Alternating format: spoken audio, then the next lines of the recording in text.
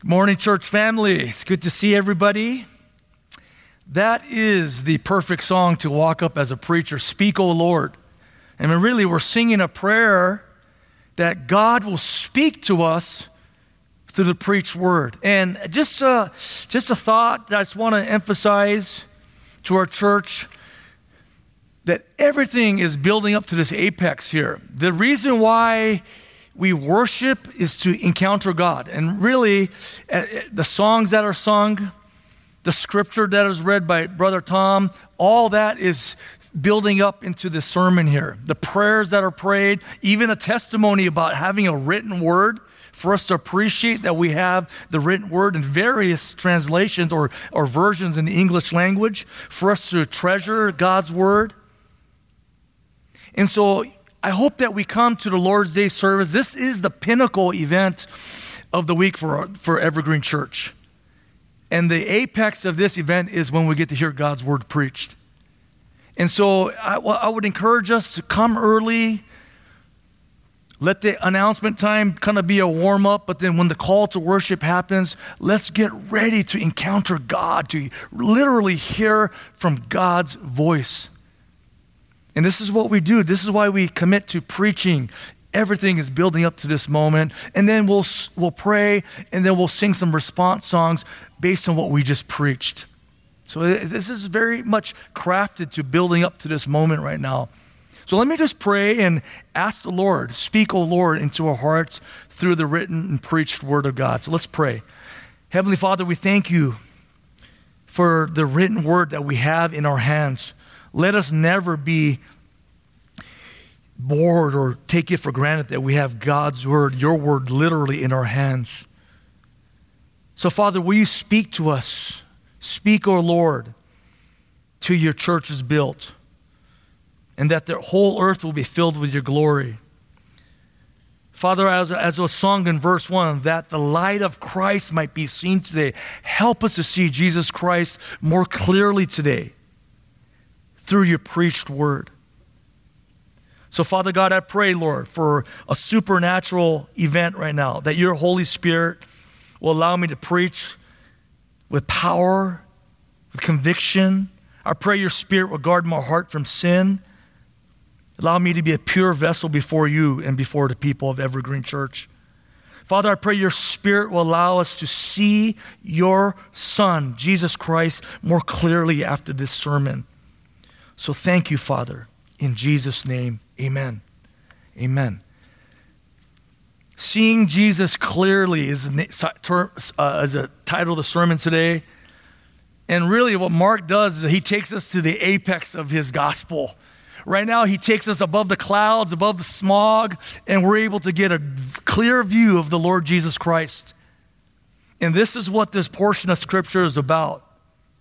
And seeing is the issue, but it's not the only issue. Not only do we need to see Christ, we're going to learn from the Scriptures that we need to see him clearly. All right? We need to see him very clearly. And because as a Christian man or woman, the more you see Christ clearly, the more you're going to love him.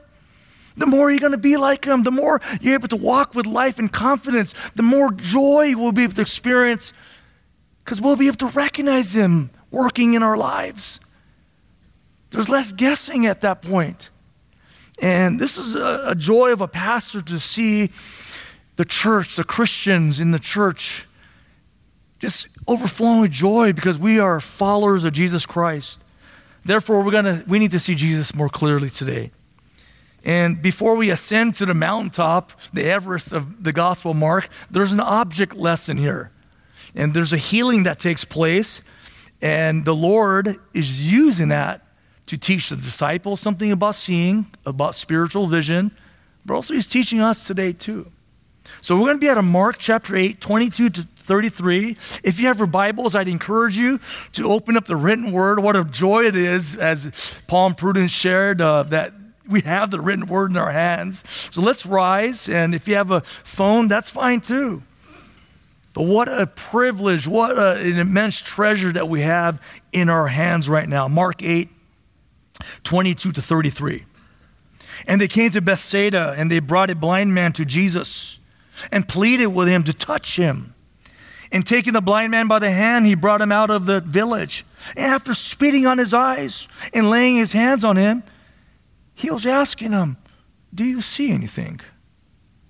And he looked up and was saying, I see men, for I see them like trees walking around. Then again he laid his hands on his eyes and he looked intently and was restored and began to see everything clearly. And he sent him to his home saying, do not even enter the village. Verse 27. And Jesus went out along with his disciples to the villages of Caesarea Philippi. And on the way he was asking his disciples, saying to them, who do people say that I am? And they told him, saying, John the Baptist, and others say Elijah, but others, one of the prophets. And he continued questioning them, but who do you say that I am? Peter answered and said to him, you are the Christ. And he warned them to tell no one about him. And he began to teach them that the Son of Man must suffer many things and be rejected by the elders and the chief priests and the scribes and be killed, and after 3 days rise again. And he was stating the matter openly. And Peter took him aside and began to rebuke him. But turning around and seeing his disciples, he rebuked Peter and said, get behind me, Satan, for you're not setting your mind on God's interests, but man's. Please have a seat. This is a 3-part sermon today. Today we're going to learn how Jesus treats spiritual vision, tests our spiritual vision, and trains our spiritual vision. Treats, tests, and trains.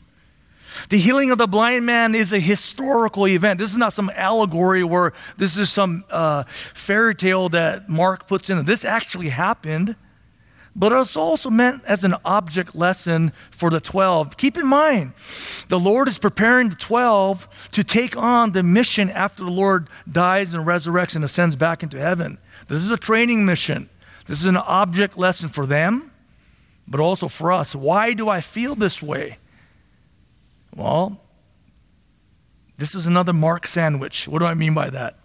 This portion is sandwich or brackets the blind Pharisees and dull disciples. The blind Pharisees and dull disciples. At one end of this chunk is the portion where Jesus heals a deaf man who couldn't hear, who couldn't understand, who couldn't perceive. And this bookend describes how a blind man is able to see. It's all about perceiving. It's all about hearing and understanding and seeing and believing. In between is unbelief and dullness. So today, this portion is about how Jesus deals with our spiritual vision. And seeing Jesus clearly is very important. So let's go to point number 1. Jesus treats our spiritual vision. Verse 22, it says this, and they came to Bethsaida, which is north shore of Galilee. This is a fishing town. It's called the house of fish. That's what Bethsaida means. And what is the problem? They brought a blind man to Jesus. Physical blindness is the issue. And they pleaded with him to touch him. This blind man, just like other friends that have brought people to Jesus, the paralytic, the deaf man, right? This man is loved by people. He's waiting to go see Jesus Christ. He's the one and only one that can give you your sight. So they demand, they plead, please, Lord, please, Jesus, touch him. Heal him of this. He's been suffering for many years. How does physical sight work in our eyes? Do you guys know this? I did a little research. And how does physical sight work in our eyes? Well, it's an amazing thing.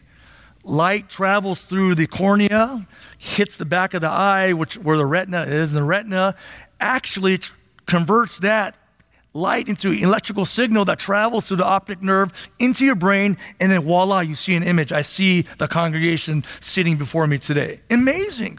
That's how this works. So why was this man blind? We don't know. Maybe he was born blind. Perhaps he had some kind of form of cataracts that covers his eyes so that no light could come through. Perhaps he has retina damage. Maybe glaucoma, which affects the optic nerve. We don't know. But any one of these things and various other things could cause blindness, physical blindness. But what does the Lord do? Well, the Lord does the impossible. He gives sight to this blind man. But not just does a miracle, but let's just see the beauty and the love of our Lord here. The Lord treats this blind man with incredible kindness, with compassion. Look at what it says in verse 23. He took him by the hand. He takes him by the hand, another grown man by the hand, and leads him away. And then what does he do? He spits on his eyes and touches him. I believe this is a loving thing to do, to communicate to him, I'm going to do something about your eyes. And they ask him, do you see anything? Do you see anything? He just doesn't act and walk away. He makes sure, how are you doing? Do you see anything? And the man says, I see men looking like trees. He has his eyes restored yet. It's very blurry. The healing is not complete yet. So the Lord gives him another second treatment. He touches his eyes. And then all of a sudden, how do you see? The Bible says that he began to see everything clearly. Perhaps for the first time in his life. I mean, just like every miracle that the 12 is able to see, there's a lesson here. And that lesson is very clear, that Jesus is Yahweh. Jesus is God. Who else could heal other than Jesus Christ? But also you see the tender and merciful side of the Lord as he deals with this blind man. You see, church, not only are we serving God, we are serving the God, the one and true living God, who's speaking through us through his word. A God, the God that loves us and cares for you right now.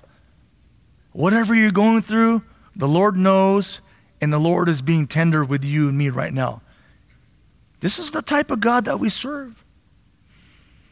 Now, why do you think Mark records this progressive healing? Why does Jesus not heal immediately? This is the only portion in Scripture where a healing is incomplete.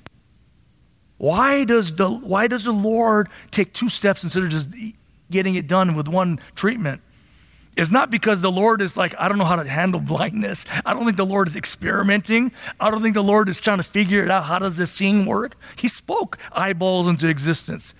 He's the creator of eyes and seeing. He's the one that architected the whole thing.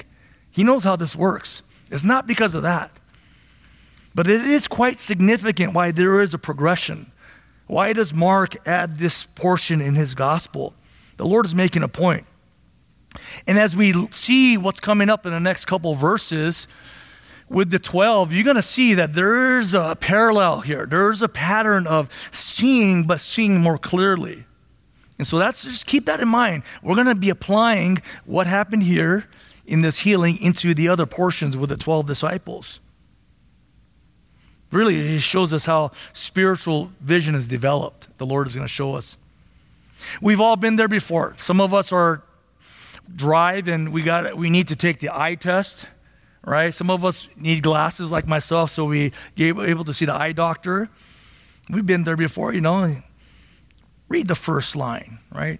One of our eyes is covered and LPED. Very good. How about the third line? A little bit smaller, but can you do this? FELO, I think. Is that a P or a B? I'm not sure. Z and a D. Not bad, right? So we've been through that. We've taken those. Every one of us has perhaps gone through that, or most of us have gone through that. And this is what the Lord does for the disciples in this next portion. Jesus tests our spiritual vision. He goes, I know you can see, but I want to know how well you can see 12 disciples, because you need to be able to see in order to continue on with the work that I've given you to do. So they head north from Bethsaida. They head north to Caesarea Philippi. Verse 27 says, and Jesus went out along with his disciples, the 12, to the villages of Caesarea Philippi. And on the way, he was asking his disciples, saying to them, who do people say that I am? This test fails here, by the way. I mean, in other words, he's saying, what does popular opinion say about who I am? Well, verse 28 that says, John the Baptist, others Elijah, perhaps one of the prophets. This is what popular opinion is saying who you are. John the Baptist, the greatest born of a woman. King Herod Antipas thinks you're a reincarnated John the Baptist. Elijah, if you're not familiar with the Old Testament, he will be on the Mount Rushmore of the prophets of the Old Testament. He's the guy. He's one of the two guys that didn't die. He actually went on a fiery chariot, went right up to heaven. You must be him then, who's come back to earth. Now, maybe he's some kind of a prophet, a noble man who speaks for God. Did popular opinion pass the exam? No, that's a fail. That's you do not get to drive. Okay, you just failed that test. You have spiritual cataracts. You cannot see. No light is coming through if that's your answer. I mean, think about it. All these people, the Pharisees and other travelers and other people who hung out around Jesus, they saw the miracles. They heard the teachings. They even reasoned through the Old Testament scriptures. They had all that information. Physically, they could see these things. But spiritually, they were blind. Yet they could not see anything. And really, after 2,000 years, it's still the same. It's an undeniable fact that a man named Jesus Christ existed and walked the earth. Undeniable fact. Every historian would say a man named Jesus Christ walked the face of the earth. Why do we know this? Well, major religions have been birthed out of the person of Jesus Christ. The calendar system has been developed because Jesus Christ existed. Universities and ethics and morals have been established because of Jesus Christ. Humanitarian efforts have been established in the name of Jesus Christ. No one has impacted the world more than Jesus Christ. Life magazine even puts him up as one of the most influential people that ever existed, along with Oprah and Jobs and Einstein and others. But even Life magazine would say he existed and he was quite influential. Even the major false religions of the day. My Muslim friends would say that Jesus Christ is a prophet. We believe in him, just like what was read earlier. Others would say he's an angel or a created son of God, but not the creator, but a created son of God. The secular world will say that Jesus was the greatest moral teacher that ever existed. He's a revolutionary who came to make good social changes. If that's your answer, you're blind too. You don't pass the spiritual eye exam. But look what the Lord does here. He tests the disciples and he continues questioning them, the 12. But who do you say that I am? Who do you say that I am? Peter, speaking for the 12, he's oftentimes a spokesman. He was their leader underneath Jesus.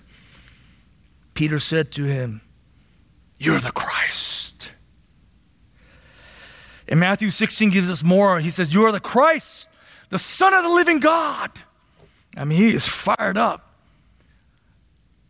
And Jesus was saying, bingo, Peter, bingo, you passed the test. Blessed are you, Simon, son of Bar-Jonah, son of Jonah. Light is getting through now. You're understanding who I am. I mean, after 2.5 years of traveling with Jesus and being trained by Jesus himself, they're starting to get it. They're starting to get it. The 12 are finally starting to realize that Jesus is the Christ. What is the Christ, if you're wondering? Simply means the anointed one or the Messiah.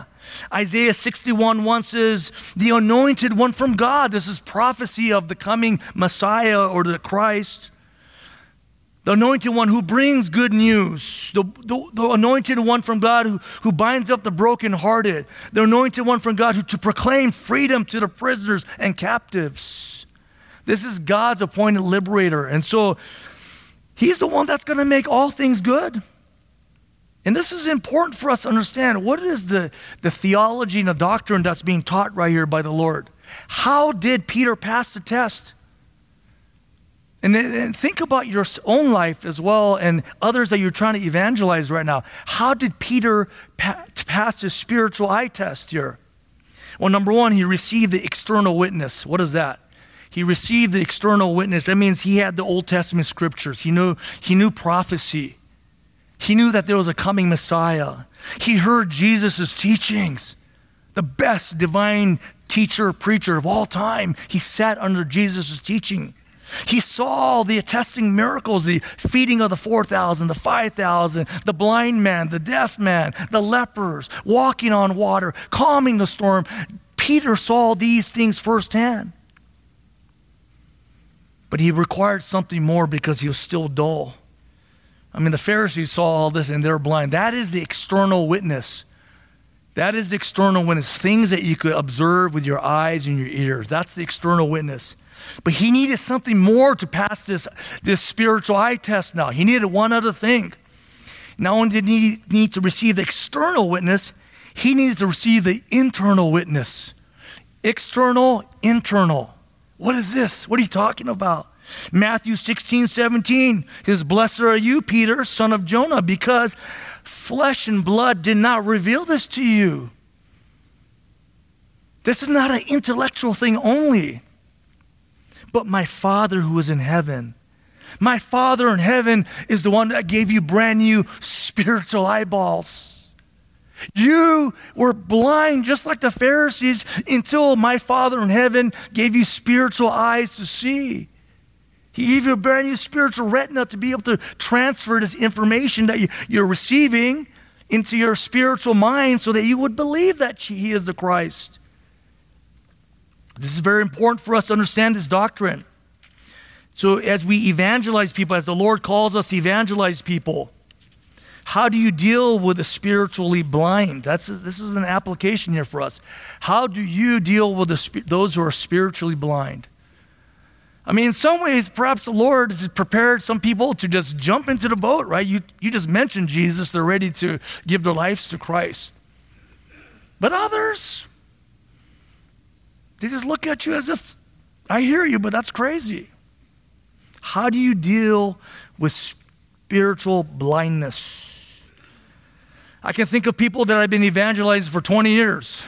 We've talked the same things. We explained doctrine. I prayed for them, talked to them, try to live out a genuine Christian life. But it's nah.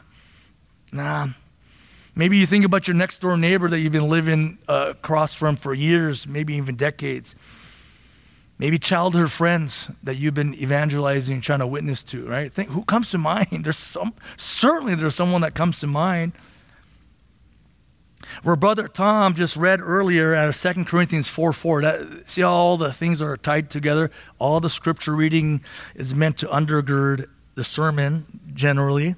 2 Corinthians 4:4 says that they are blind. They are blind. Just like earlier in the miracle that took place, this man was blind. He couldn't see anything. But the Bible says that lost people are spiritually blind. They may receive the external witness, but internally it's just pitch dark. In 2 Corinthians 4:5-6, as it's prayed by Pastor Victor, and we're thanking God for this, which happened to any of us who are in Christ. 2 Corinthians 4:5 says this, "For we do not preach ourselves, but Jesus Christ as Lord." How do you deal with spiritual blindness? Just simply do your part. Preach Jesus Christ. Tell them the gospel as clearly and plainly as possible. That's our role. Give people Christ. Take people by the hand and say, hey, this is Jesus. Take your blind friends and tell them and describe to them who Jesus Christ is. That's what we need to do. 2 Corinthians 4:5 says this. And jumping down to verse 6. What else should we do? Verse 6. For God, who said, light shall shine out of darkness, is the one who has shown in our hearts to give the light of the knowledge of the glory of God in the face of Christ. What does that mean? The same God that said, let there be light in creation is the same God that needs to give light into the darkened hearts of lost people so that they could have spiritual vision. So not only should you preach about Jesus Christ and the gospel, Pray for the internal witness to take place in the heart of your lost friend or your relative. Pray. And then thirdly, be at peace with it. Pray, and be at peace. That's what we need to do. Because no matter how great the external witness is, I mean, the Pharisees and the others, there's no greater witness than you could have than having Jesus teach you personally and Jesus performing miracles. There's no greater witness. No greater witness than having years and years of training to understand the Old Testament scriptures. Give them what you got, tell them about Christ, and pray that God will give them the internal witness. Isn't that interesting? So simple, yet I think if we understand this, it's yet profound. So the Lord will leave us at peace as we look to evangelize other people. Now, verse 30, going back to Mark 8:30, the Lord says in verse 30, and he warned them to tell no one about him. What? I thought that's what the disciples were meant to do, go tell people, go shout it on the mountaintop, right? They're in Caesarea Philippi, north, right, at the foot of Mount Hermon. I thought he would say, run up to Mount Hermon at the peak and shout about Jesus, right? That's what we're supposed to shout it on the mountaintops. But he says, tell no one. Why? Very logical, because their view of the Lord was still blurry. They still saw the Lord like the blurry trees, like this blind man saw. They weren't ready. They would give an incomplete gospel message to people. And we're going to find that out right now. Point number 3. Jesus trains our spiritual vision. Not only does he treat, not only does he test us where we're at, he also trains our spiritual vision. He doesn't just leave us right there.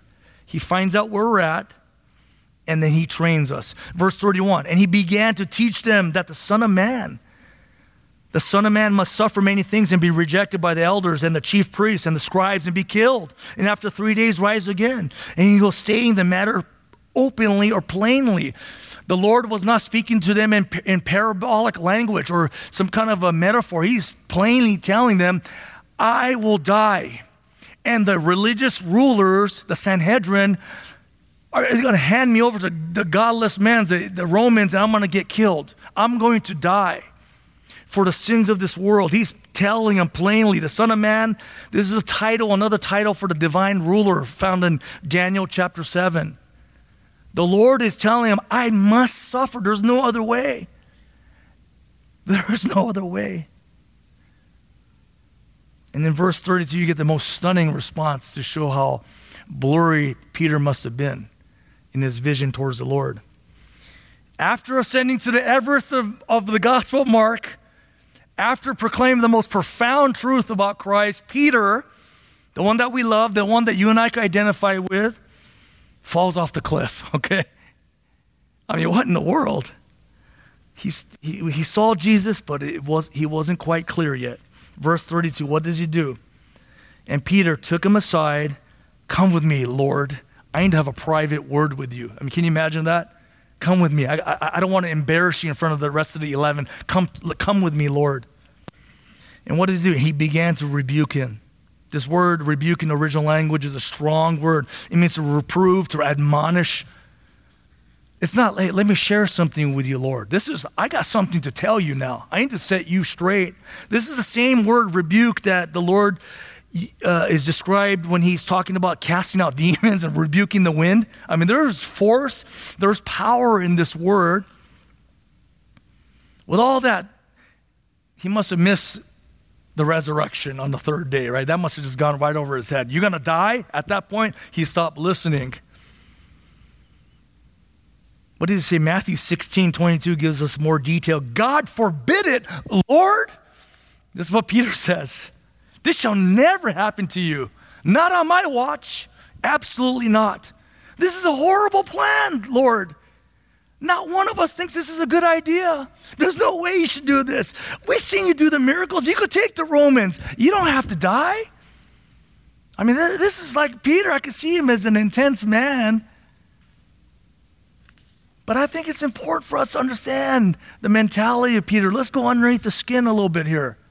Why was Peter so passionately objecting to this idea? Number one, I think he genuinely loved the Lord. He doesn't want anything bad to happen to the Lord Jesus Christ. He was a friend. This is my rabbi. This is my Lord.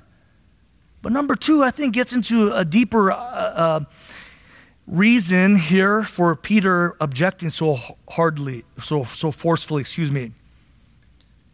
Caesarea Philippi, there's a clue here. Caesarea Philippi, Mark adds in Caesarea Philippi is where they're at. And this is a significant backdrop to this whole saga that's taking place with Peter. What's so significant about Caesarea Philippi? This is a power center. This is a political power center and a religious power center. I mean, Herod established this place to honor Caesar Augustus, to honor and to affirm that Caesar is Lord. That's number one. Rome had its fingerprints all over that place. This is like going to the capital of United States of America, Washington, D.C., and seeing all the monuments set up. This is our American heritage. This is who we had as our forefathers. This is a significant site here. Number two, this is a religious power center. Baal worship was prominent here, but pagan Greek gods were worshipped, and they established all these idols. Being there 4 or 5 years ago, I call it the Mall of Gods. You go in there, you choose which God you want to worship. It's like going to Santa Anita and finding the best shoe store that you want to go to. Whatever God that you want to worship, he was there. And the whole area used to be called Paneas, named after Pan. Pan is a mythological god who's half man, half goat, who used to play a flute and terrorize people on the fields. And this temple to Pan is a huge cave, and they believe that it was a portal into the pit of hell, where they would throw dead animals, dead sacrifices to appease Pan from terrorizing them. So keep this in mind as Peter is in this scenario here, in this backdrop. And also keep this in mind, where one of the most glorious statements is ever made by the Lord Jesus Christ. Upon this rock, this truth of who Jesus Christ is, not on Peter, but on the truth of who Christ is, I will build my church. And what else does he say? And the gates of Hades, or the gates of hell, not even Pan or this other god or even Caesar, we would stand against the church. I get fired up hearing this myself, and I've said it to myself a ton of times this past week. How can you not get excited hearing that? And there's this vivid backdrop where Peter's saying, yeah, that's right. That's right. Peter must have been thinking, yes, I left my fishing business. It's all going to pay off. I knew he was the right one. I knew it. I knew it in my bones. He'll take care of Caesar. He'll get rid of the religious elite. And we're going to rule with him right now. This is it. This is what we've been waiting for. I don't need that fishing business. I don't need some old relationship. I got this now. See, a dying Messiah did not fit into his vision of the Christ. And this blew his mind. There's no way the Christ is supposed to die. Christ is supposed to come in a Sherman tank and destroy everybody and take over. This is how this works, right, Lord? Interesting, I did some more research on how seeing works, and some of us, or some people who have blind spots, physical blind spots as they see, deal with that. And the mind is an amazing creation by the Lord. The mind is able to fill in some of these blind spots so we have a clear picture. But sometimes this could be dangerous. If I'm just standing here with some blind spots and my mind fills in the empty spaces, it's okay. But it becomes a dangerous thing when you're driving. You're trying to make a right turn. You don't see that person walking across the street. That becomes a problem. So relying on this filling in process can be dangerous driving, but also could be dangerous in our spiritual vision as well. Because this is where we get unmet expectations. Martin Lloyd-Jones, one of my preaching heroes that I often try to look up to and learn from, says this: I'm concerned about those Christians who are disquieted, that means like unsettled, unhappy, and miserable because of this lack of clarity. He's saying that many Christians are unsettled, unhappy, and miserable because of lack of clarity for the Lord. What they do is mix their own ideas with spiritual truth. They fill in their spiritual blind spots with how they want to see it, or how they see Christ in their lives. Of course, they claim that basically they take it from the scriptures, but that is the fatal word. They immediately proceed to modify it meaning the word of God, how you see it, not how God says it to be. That's a dangerous thing. In applying this to ourselves, when have you acted like Peter? When have I acted like Peter? Oftentimes this happens with unmet expectations. When the Lord doesn't function the way we envision him to do it for us, unhappiness could come. I remember talking to professed believers when difficult things happened in their family, in their relationships. I don't know if I believe in God anymore. Well, I understand that's hard, but really? You're disconnecting, you're divorcing God because of that? God will never do this. God will never allow this to happen. I don't believe in God anymore. Okay. I mean, this could be describing some of us today. Maybe you think Jesus is the Christ, the Savior, but Jesus is supposed to save us from the culture, return us back to a Judeo-Christian culture in America. Perhaps Jesus is supposed to fix the government. If we get the right leader in place, everything will be fixed.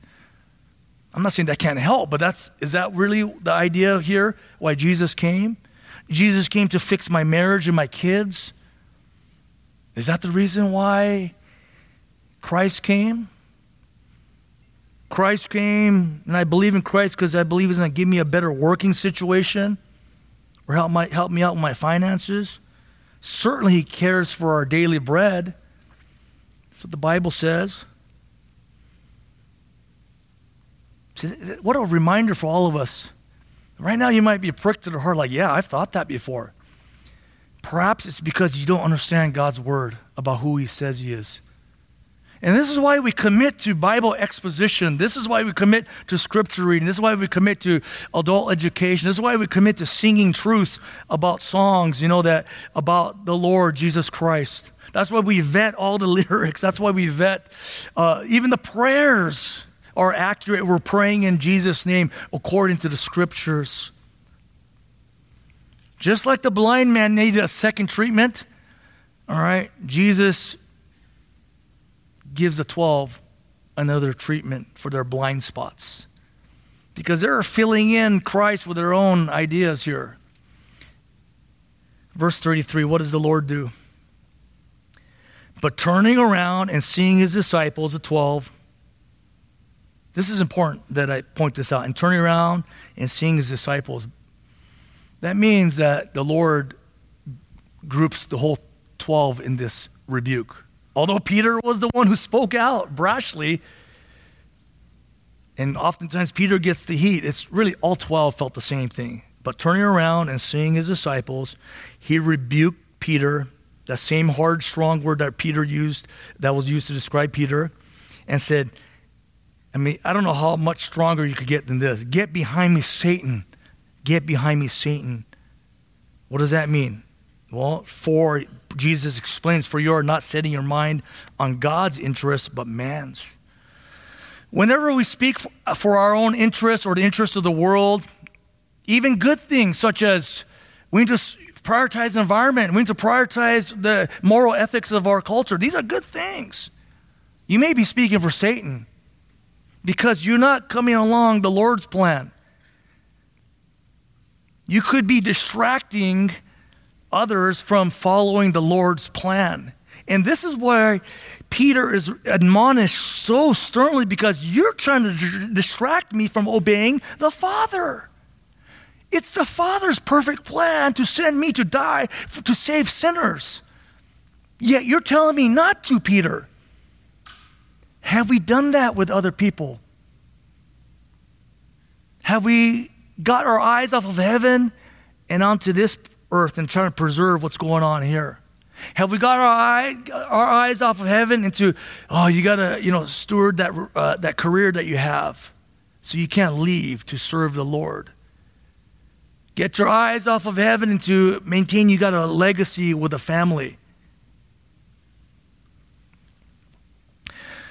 I just wrote a paper this last week, and And the assignment was to study contemporary preaching. What type of preaching is out there? And this is important for me to study as a preacher. And what I come to discover is that so many pulpits have been convinced by Satan to focus on man's interests. So many pulpits. This is a rare thing that takes place here by God's grace. And messages that focus on personal triumph. Embracing the power within you. Fulfilling what's the vision God's given you. Focusing on messages, focusing on the family, messages focusing on the practical, pragmatic issues of life. Not wrong things now, mind you. Just not ultimate things. Just enough degrees off to get our eyes onto earth instead of into heaven. Just enough to give enough blind spots in our spiritual vision so that we see the world more clearly than Christ. These type of preaching neglect the glories of Christ. You know, they leave many Christians or professed Christians with a blurred view of the Lord. I mean, the glories of Christ are secondary. Yeah, we may throw this in at the end of the sermon. I mean, things of judgment against sinners. Doctrines such as repenting of sins for the forgiveness of your sins. Doctrines of substitutionary atonement. Christ died for us so that we could be treated as sons and daughters for our sins. Glories of Christ such as this has been the predetermined plan to save his predetermined people from eternity past. Things like that. This won't excite or capture the attention of the people today. They want to hear practical things. They want to hear relevant things. I can't think of anything more relevant than hearing about the death and resurrection of Jesus Christ. And what happens is this, they leave the church void of genuine conversions. What non-believer doesn't want a good marriage? What non-believer doesn't want to have wise living? What non-believer doesn't want to have a decent marriage and decent relationship with their kids? Right? That's not what we're signing up for, the Lord tells Peter. See, seeing Jesus clearly means this. We set our minds on God's interests, not our own interests. We set our minds, be transformed by the renewing of our minds. So the Christianity is a very lucid, very logical, very understandable religion. Where speak, oh Lord, I'm reading the scripture, speak to me, Lord. I'm hearing a sermon preached by this preacher, speak, oh Lord, talk to me. Download into my mind so I can see you more clearly. So seeing Jesus clearly means that we know who he is the Christ. They got this right. Jesus is the supreme ruler of all. He's coming back and he's established his kingdom. Just the timing was wrong in how to get it done. You want to see Jesus more clearly? Yes, he's the supreme Lord. We don't tell him, no, Lord. We don't say that. You say, yes, Lord. Number two, you want to see Jesus more clearly? You know why he came. He came to seek and save the lost. He came to save sinners like you and me. That's why he came. He came to establish a new heavens and a new earth in a future time. He did not come to establish and salvage this world. He came for the next life. And then, in conclusion, the more we know him, the more we know his mission, the more we're able to come alongside him, we're able to embrace difficulties of life. Now your expectations has been met. In some ways, this is how I counsel couples who've been married or even thinking about getting married. I say this, what is the reason for marriage? Is it for happiness or is it holiness? So when hard things happen, and when two sinners are living together, you have to say, the Lord is sanctifying me through this. Perhaps that's one of the most sanctifying agents in our lives were our relationships at home, particularly with our spouses if you're married.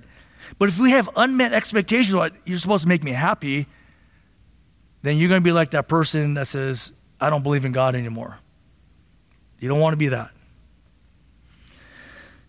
What happens here is this, from the heights of the foot of Mount Hermon, going as far north on the map as possible, from this point on, the Lord descends from the foot of Mount Hermon and starts working his way south to Jerusalem to die. From being the miracle worker, now everything is taking steps for him to become the martyr for the church. I want to ask this question to you today. Have you passed a spiritual test, spiritual eye exam today? Have you passed? And if you said, yes, I see Christ, the Son of the living God, and he is my Lord and Savior. He died for me, and I pick up my cross daily to follow him. Amen. Be filled with joy. But if, as the Lord asks you, who do you say that I am? He gives you the most defining question in your entire life. I mean, your entire eternity begins with who Jesus is. Do you believe that Jesus Christ died for your sins and rose again on the third day? And by entrusting my life to him, saying, you own all of me, my mind, my body, my business, my marriage, my kids, my finances, everything belongs to you because you are my Lord, resurrected Lord and Savior. If you believe this, you've passed the spiritual eye test. If you don't believe this, or you're kind of bored right now, you either got some blind spot that are like boulders in your eyes, or you're completely blind and you're here for the wrong reason. This is a loving word from the Lord. He treated the disciples the same way. I believe he's treating us the same way, in a loving way. He's taken us by the hand and saying to us, let there be light perhaps in you today. This is what this is about. Isn't that amazing?